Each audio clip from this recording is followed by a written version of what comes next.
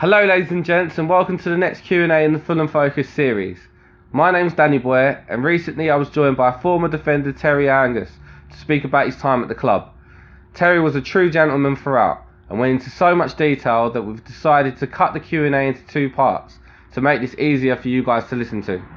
As well as cutting it into two parts, we've decided to edit it to include the best parts because this conversation literally went on for hours. But I'm not knocking it. I loved every minute of it, and I'm sure you will too. So without further ado, here's part one with Terry Angus. So your first club was VS Rugby.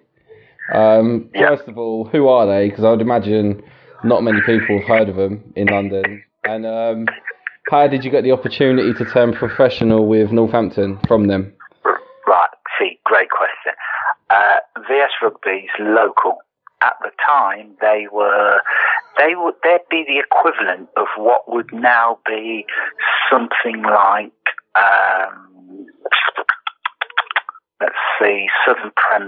Southern Premier, or it'd be about the equivalent. It'd be about two below Conference.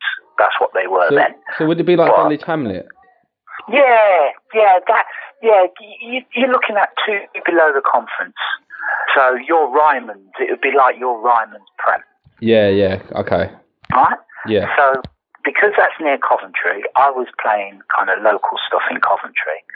And then they came in. In fact, Jimmy Knox was a manager whose brother is Archie Knox, who was the assistant at the time of Alex Ferguson. Useless information, but there you go. So I just went over, and they had some top non-league players, honestly. Top non-league players who were well known around our Coventry and Warwickshire area. So I went and played for them. Good side. We were a good side. We started progressing well, started to do well. I was there for maybe 2 years. Played against the likes of Ian Dowie. Yeah. John Beresford. Not Beresford. What's his name? Fullback, blonde hair. Played at Newcastle. Right back. Warren Barton, is it? No, Warren. Yes, played against a lot of lads who then went on to make a career. So it was VS Rugby, done well, and then it was just time. Then I moved on, and that's when I went to Northampton. So what did Northampton scout you from them then? Now what happened? Mad story. I was playing against teams like Dartford, so Peter Taylor, Andy Hesson-Tyler, all that kind of lot. And I played against a lad, Theo Foley's son, called Adrian, and he played for Dartford. I think he played for Dartford. Dartford's one of my local clubs. Is it? Yeah. So, I live in Bexley Heath, so... Oh, right. Of course it is then, yeah. Yeah. So, what are you doing supporting Fulham if you live in Bexley? But anyway, well, my granddad's from Battersea. So that explains. Yeah. What had happened then, Theo Foley was then took over at Fulham, right? Took over at Northampton. And he said to his son, look, I need a centre-back. And his son went, there's a guy who plays at VS Rugby. He might do a job for you. And at the time, to be fair, I was 24. And I'd said to myself, this was going to be my last opportunity to try and make it pro. So Adrian, bless him, Adrian Foley told his dad. Theo then got in touch with VS Rugby and said, look, can he come over for 2-week trial? And I just, because it's not far from my house, it's 45 minutes from my house. I'm 24. I thought, go on then. And I'm working at Persia on the track at the time, by the way. So I just thought, go for it. And done a week of the 2 weeks. And he said, look, we want to sign you and I'll give you a 2-year deal. And that's where it started. Went back into Peugeot, told them I was leaving, and started my road in July 1990, in professional football when you were 2. It's just amazing, how it all falls into place. It really does feel like fate, because It does, doesn't it? That you Yeah. were destined to be a footballer. The way it all falls into place, it was just like a coincidence kind of thing. Well, the strangest story around that, just before that, Mark Lawrenson, if I remember rightly, was manager at Peterborough, and there was word that he wanted to sign me, right? And also, Peter Taylor and Andy Hessenthaler, who I used to have some right good battles with them, and I used to always do well against them. They were Dartford. They took over at Watford, and they went, "We want that Terry Angus." So what was going to happen? David Holdsworth was centre back at Watford. He was going to go to West Ham for big money. And they were going to get me to take his place because they knew what I could do. As it happens, just before David Holdsworth went, David Holdsworth damages his knee. His move to West Ham doesn't take place. They don't sign me for Watford. So that's how it goes. So, but hi-ho. How did you get the move to Fulham then? Well, the move to Fulham come about because I was at Northampton then for 3 years, and that was, don't ever, the myth about footballers' life was great and everything's brilliant and rosy. That was the total opposite at Northampton. So I spent 3 years at Northampton, 2 under Theo, a lot of time not getting paid. It was just shambles. It was shambles. And Theo then got sacked. He then become youth team manager at Fulham with people like Michael Myson, Hampshire, Boz, all them boys, Rob Ayworth, Danny Bolt, all them. He was their youth team manager. Don Mackay says, "I need a centre-half." Theo says, "I know, lad's just been released at Northampton, Terry Angus." So that's how I got to Fulham. Don Mackay rings me up, says, "I spoke to Theo Furley, do you want to come and have a chat?" Went and had a chat with him, and he said, I'll offer you 2 years. So obviously, you'd had that conversation with Theo, obviously, and Theo said, yeah, you can do the job. And that's how I got to Fulham. So I've been released from Northampton by a previous manager, Phil Chard. Another story. Don't like him, but that's another story. And I then went and signed for Fulham in the summer of '93. And how did you find Don Mackay at first? Was he all right? Listen, Don Mackay's fine. With me, I would not have a bad social word to say about Don Mackay. It's just that he managed a football club at the time that was just tugging along, really. Do you know what I mean? It was, if you put it in a road analogy, you're a bus driver. I'll tell you what, I'll put it in an analogy for a bus driver. He was a bus driver driving down very tight country lanes and not getting anywhere very quickly, while most of the other clubs around London and around the country were driving on dual carriageways. But is that his fault, or was it just the situation the club was in at the time? Great question. I think some was down to his naivety, not being able. He was a nice bloke. He was just a nice bloke. To me, he was a nice bloke. Didn't have enough strength of character, and on top of that, there was players in that squad who were a disgrace. Okay. Do you know what I mean? They were a disgrace because we won't they took name liberties. There was players in that. They were a disgrace, and he wasn't strong enough to be able to manage them. And you'll see why when I talk later on about other things. Yeah. But he wasn't strong enough to manage them. And then he had an assistant manager who was a very, very good coach, but wasn't really pulling in the same direction as him. So I've come into a football club. I've come from one football club that was a shambles. I've come to another one that was marginally better. And I'm going, is this what pro football's around? Bearing in mind now, I'm like 26, 27. Yeah. And I'm going, is this what it's all about? Yeah. And the problem of Fulham when I arrived, you had 3 camps, right? 3 camps within, and you can call them cliques or whatever you want, within one squad. So you had what I called the Surrey boys, right? They were all one. They didn't get on with like the Essex crew who used to come in one car, and there was a few in there. And then there was like a third group, people like, and I'll name them, people like me, Mark Cooper, Sean Farrell, Julian Hales. We were like the third group, and we got on with all of them. We got on with everybody.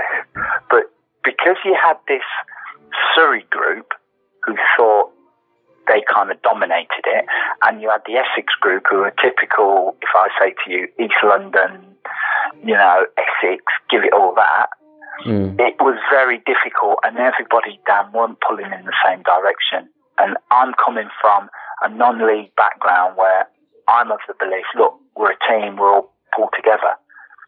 So it made things difficult. It did make it difficult, and we were always on a loser considering the financial restraints of the club as well, which was a shame. Yeah, I suppose that you're bouncing on nicely to the next question actually, because obviously born in Coventry, played for the two Midlands clubs, and then you moved to Fulham and London. So how did you settle into London life? You know, did all this going on at the club make it harder? Well, it's funny how you say settled into London life. You're going to be surprised what I say to you now. I didn't move. I stayed in Coventry. And I travelled. You can ask me any question you want about the M40 motorway, and I'll be able to answer it, right? And I travelled every day. So I would travel on a Monday, Tuesday. We'd usually have Wednesdays off. I'd travel on a Thursday, and if it's a home game, I'd stay at my aunt's house in Shepherd's Bush on a Friday. And in the latter years, I would stay at my wife's uncle's on the Friday in Surrey. So I kind of travelled. So we had a little school going, me, Julian Hales, Sean Farrell, Mark Cooper. We had a little car going. Then it went to, I met Udo Onware and then Paul Kelly, and a few of us used to travel in. A lot of times I travelled on my own as well. So settling into London life, it was never a problem because I don't have a problem settling. And I've been to London loads of times. I had relatives in Wembley who I used to visit from a very young age. What really got me, rather than settling into that London life, Dan, it was more about understanding why all these blokes had what is undoubtedly the best job going ever. And some of them wouldn't try. Honestly, they would not try. And I couldn't get my head around that because I'd worked in a factory for 4 or 5 years. I'd worked in doing van driving and all this. And I come from a non-league background where I'm going, hold on, you don't realise how lucky you are, but yet still you're tossing it off because you're in a mood, because you can't play in your favourite position, or because you just take it for granted. So that's what I couldn't really get my head round. And so the transition wasn't more about living in London. The transition was more about understanding people and seeing that I looked at it as a privilege. Some people looked at it as a job. Yeah.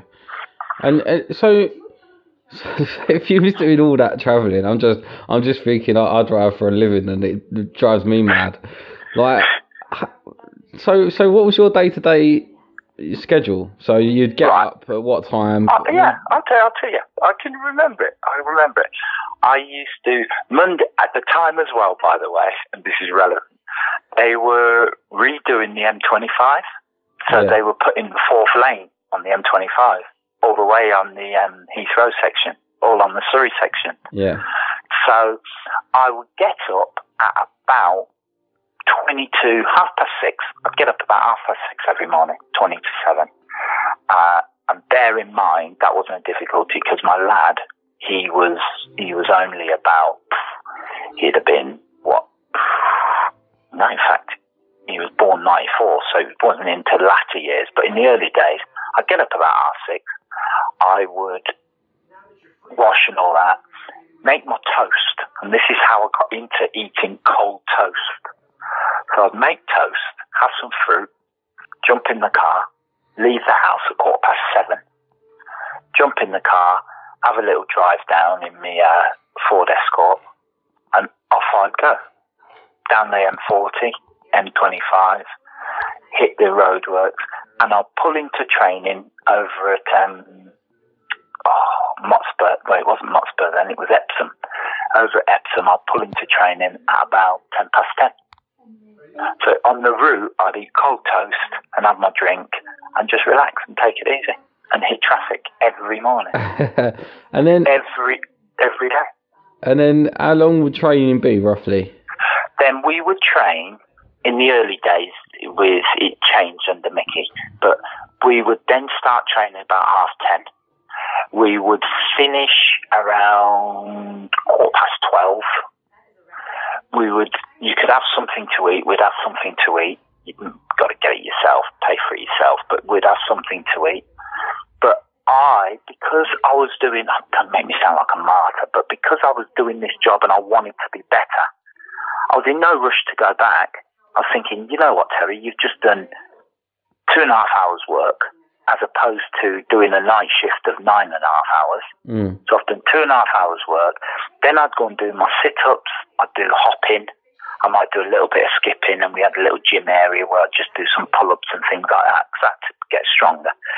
And I'd most probably, as long as I left the training ground for about 3:30, 4:45, I could be home for about 5:30.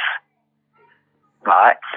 If I left after 4:45, 4 o'clock, I wouldn't be touching home until about 6:30, 7. So you had to beat that rush hour. So I had to get out of there. So I would most probably, in the early days I was there, and I never had, in the first couple of years, I never had any close mates. I would be the one who would most probably be the last one of the last to leave. Because the Essex lads would be shot off. A few of the boys would stay out, maybe chat to Gary Brazil and people like that. But yeah, I'd do my stuff. I'd make sure I get my work done, jump in the car, have something to eat, and then off I'd go and get myself back home. So yeah, it wasn't bad because I'd still be getting home at the same time as if I'd done a shift at Persia. Yeah, of course, yeah. And like you do a shift. Do a shift. I could most probably have left my house at the same time as you. You'd go and do your shift. I'd go and do my day's football, and I'd get home before you. So come on, be honest, because we're all human here. We all start eyeing up the clock when it gets to home time. Did you have any like team meetings late afternoon, and you thinking to yourself, "Bloody hell, it's getting close to that 3:15 now"? The thing is, I can't rightly remember. Good question. Can't rightly remember. But I don't think we did. I don't think there was many team meetings. And the thing is, if there was, they'd be like straight after training. Because, dare I say it, and Don won't thank me for saying it, and nor will Ray Lewington, players kind of run it. You know what I mean? They kind of, we're not doing that. Well, why don't we do this? And the players kind of dominated Don Mackay in a way, which was a shame because he's a nice man. He is a nice man. And I dare say you can't really say a manager's a nice man. They shouldn't be. But he was a nice bloke. You know, you'd invite him round to your house and give him a cup of tea and a sandwich and have a pleasant chat with him. Yeah, whereas you most probably wouldn't with Mickey Adams and Ian Bamford. But we've seen with Roy Hodgson, obviously not for England, but when he was at Fulham, proper gentleman. But I don't think you'd want to cross him. I don't think, he had that authority about him where you knew he made the decisions and he did things his way. And I think, maybe the situation the club was in at the time, what they'd just come out of, Jimmy Hill rescuing the club. Yeah. Maybe it was just too big a situation for Don Mackay. I think you summed it up. You summed it up there, and I think his view of football and Ray Lewington's, I don't think they went hand in hand, because I think Ray was knew where he wanted to go. Ray was a good coach. He had great knowledge of the game. He knew what he wanted and how the game should be played. But obviously he was the coach or the assistant manager, and Don was the man who made the decisions. And looking back now, obviously they were poles apart. So what Ray did was just kept his mouth shut, really. And I dare say, if you push Ray, he must probably think, well, one day Don will get sacked and I might get the job. I don't know. But they weren't in harmony, let's put it that way. And Ray's views on football and how it should be played and all the rest of it was different to Don. Ray's view on coaching and what should be in the sessions. So, yeah, it's one of them. I think that's a question for them too. But from the outside or from the inside looking out, I would say that Don, nice man, but not ruthless enough, not hard enough on the players, not dominant enough. Ray, good coach, but suppressed and wasn't allowed to express himself as a good coach, how he's proved to be. Oh, that's a good way of putting it. It's a very, very diplomatic way of putting it. Thank you. You seem like a close group, particularly the promotion year. Was there anyone that you didn't see eye to eye with? Right. The promotion year group, and this question's been asked to all of us, right? Yeah. That promotion year group was something I don't think I will... Well, in all my football, I've never experienced anything like that. I've not. It is a group of people, men, who were, I felt, somebody might tell you different, do you know what I mean? But for me, and I think I'm quite easy to get on with, right? I felt there was a togetherness there that was great. And I went out my way, but I wanted to ensure that I was friends with everyone. So some of the youth team lads who had come up, Michael Meissners of this world, Boz, Danny Bolt, who had come through, I'd really got to know them at youth team level because I spent a lot of time with them because I found them interesting. We used to chat and laugh, and they used to go, "Why are you always hanging with us?" They were good lads. So when they come up, I already had a bond with them. Now, I think, to his credit, and I'll give Mickey credit where he deserves it, he's not my favourite man, and I dare say I'm not his favourite bloke. He built a squad, him and Ian Bramford built a squad of players who were together. Now, whether they did it subconsciously or consciously, they distanced themselves from the squad like Don Mackay didn't. Don Mackay was too close to some of the Surrey boys. So they distanced themselves to the point where they were sometimes really horrible, which brought us closer together. They ensured that squad of players, if one person got kicked, somebody else went and backed him up. So if you look at any footage that goes on in that year where someone's kicked off on the pitch, right, everyone's in there. Someone scores a goal, there's 6 or 7 players around patting the lad on the head. There's lads running from the back to the front. Yeah. Them two created that. They got rid of, and it don't take a scientist to work out, they got rid of what I perceived as the bad eggs in that group before they arrived. So when they arrived, they looked at it and they thought, he's bad. No matter how good he is, he's going. And they got rid of him. And they did well by bringing in Terry Hurlock. I will never have a bad word said about him, right? No chance. Because big fish, all the rest of it, everyone's gone rock hard, this, that and the other. Brilliant man. Team player, brilliant man. And he, with Glenn Cockrell, Simon Morgan, moulded everybody. So you know what it's like. You've got your captain, and then you've got all your lieutenants. Terry Hurlock, Glenn, Simon Morgan, Nick Cusack. Proper lieutenants, right? And we all were together. We all changed in and around the same place. We changed it so that the eating area where we had something to eat down after training, was no longer a table here, table there, table anywhere. It was big round table. Simon ensured that no one finished training and shut off. You had to come into the dining room and have something to eat, even if it meant staying there for 5 minutes, but you had to come in. Now, in that squad, I got on with some people. Robbie Herrera, yeah, me and him, very good friends. Danny Cullip, very good friends. Nick Cusack, very good friends. Tony Lang, remember Lang? Very good friends with him. Right? So I got on with them. All the younger lads I got on with. There's a couple who I just thought, a Mickey Conroy, magnificent individual, honestly. But there's a couple who I thought, do you know what? I don't trust you. And that was it. I didn't trust them, and I had good reason to for what they did to me. But there was only two players. There's only two players I'd look at, right? Who I would go, I don't trust you. And to this day, if I saw you to this day, I may tell you why.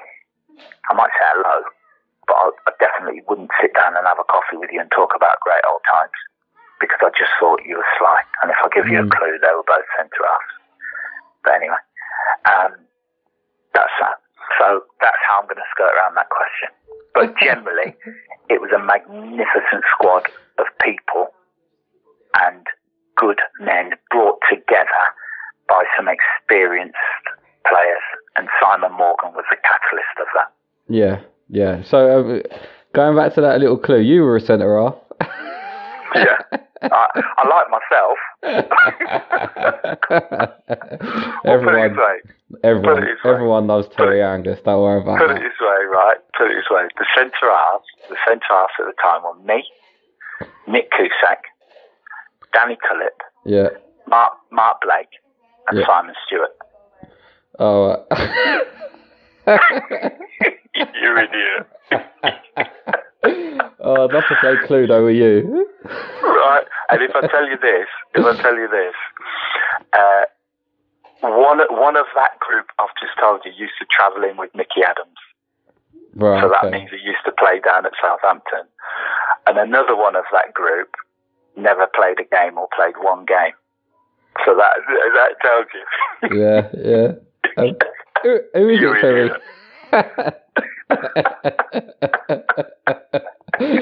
Right, I think we should move on.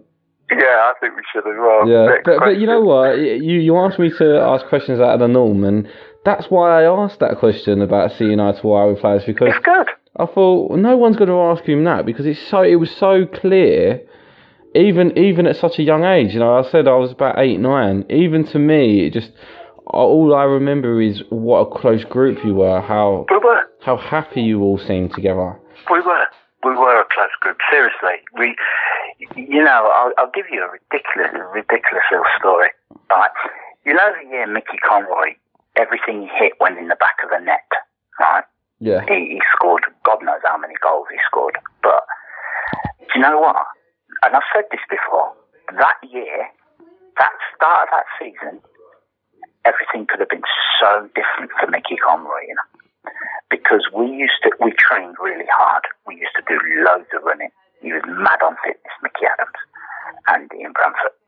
And we had gone to Epsom Racecourse to do some running. Yes, we did run furlongs, right? So we'd gone there to do some running, and we'd all gone and we're getting fit. It's July, and Mickey sat us down and all the rest of it, said picture, promotion and all that kind of stuff. And we're about to do the session, or we started the session, and Mickey Conroy has complained of a bad calf or something. So he's sure Mickey Adams weren't having it. He's going, you're a disgrace. He slaughtered him, absolutely battered him. You know, you're soft, you're this, you're that. Absolutely. When I mean caned him. This was about second day into pre-season. He sent him in. I'm sure Mickey had to walk back to the training ground. I might be wrong there, but he sent him in. Mickey Conroy, who's not the most confident of individuals, right? but a lovely man, absolutely lovely man, walked and he looked a broken man. And Mickey Adams was going to get rid of him. You could see he was going to get rid of him. Can't remember what happened. It's like a light switch. Something happened, maybe an injury or something. Mickey Conroy plays a game, gets fit, scores a goal, can't stop scoring. There you go. But anyway, I've never heard that story. No. You wouldn't think it, would you? You wouldn't think it unless you was on the inside and knew it. Yeah, you wouldn't. But Mickey Conroy, right? You'd most probably look at Mickey Conroy and go, Scottish, confident, all the rest of it. Nah, mate. Mickey Conroy was one of the nicest blokes you'll ever meet, right? And he was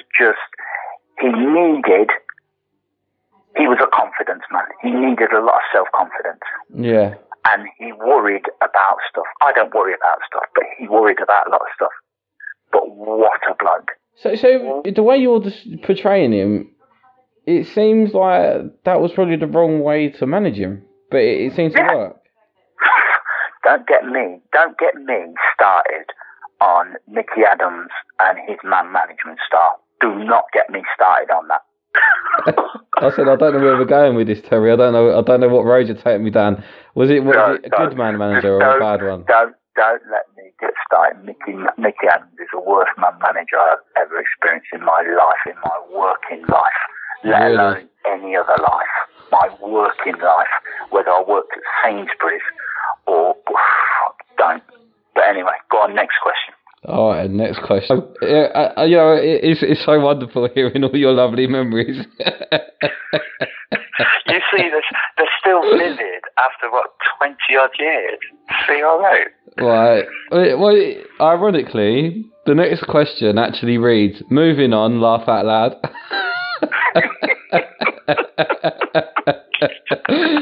Let's try to lighten the mood by asking if there are any funny stories or pranks that stand out. Do you know what?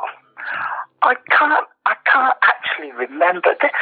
There are, but do you know when somebody says to you, give me a funny story, and it's only funny at the time, or it's only funny because you were there and it's a group of people.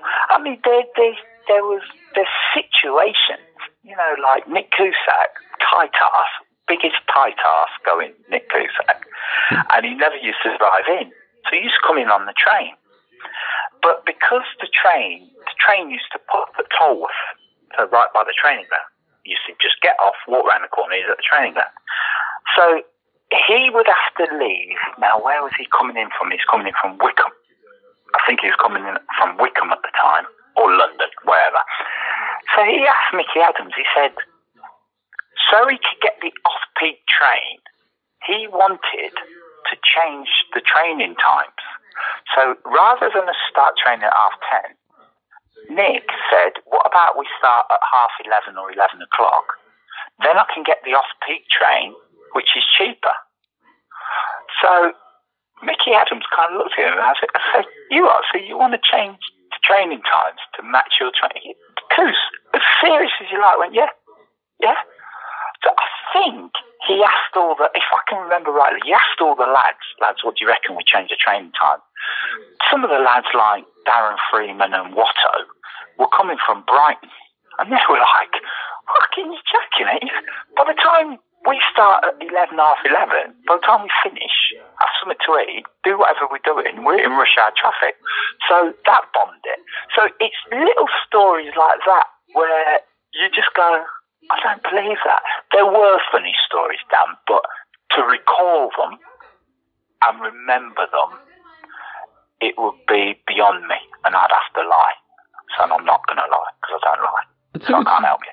To be honest with you, I think when the journey is just so happy and so enjoyable throughout, it probably is hard to specifically remember little things. I think that things probably stand out if the rest of the time was a bit shit. Was shit. Yeah. So I think the biggest joke is just 2 words. It would have been Darren Freeman. Everything that was amusing was centred around him. And it's not like he tried his best to be funny. Just some of the things he did. So Watto, Paul Watson, and Chippy Carpenter, Rich Carpenter, lovely guys. Oh, them three, top lads. They would just go, "You won't believe what's happened today. You won't believe what," and it was a constant. So Darren Freeman, if you say what funny things happen, you would just ask any squad member, you could go Darren Freeman, and I wouldn't be able to remember what, but it was him. Yeah. Yeah, but I totally see that. I totally see that from my experience of talking to him. Totally but get it's it. hard to get hold of. Apparently. Yeah. Right. So the next question is, what was your favourite match? I do get asked that all the time. Yeah. And I always have the same answer.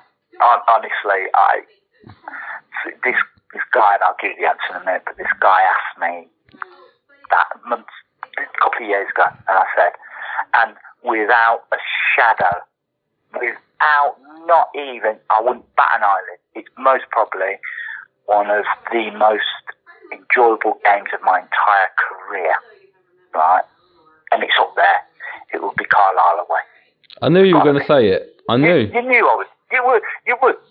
And you know why, though? My reasons, Dan, are most probably different to others. Because I spent years, and I still do, watching Coventry.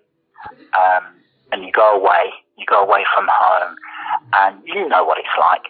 That buzz going away from home, looking in the away end, and the away end's packed, and thinking the home fans are thinking, God, they've brought loads, and that whole away day experience. I look at that. In fact, that goes alongside when I played for Northampton and we had to win to stay in the league at Shrewsbury. But I hated that.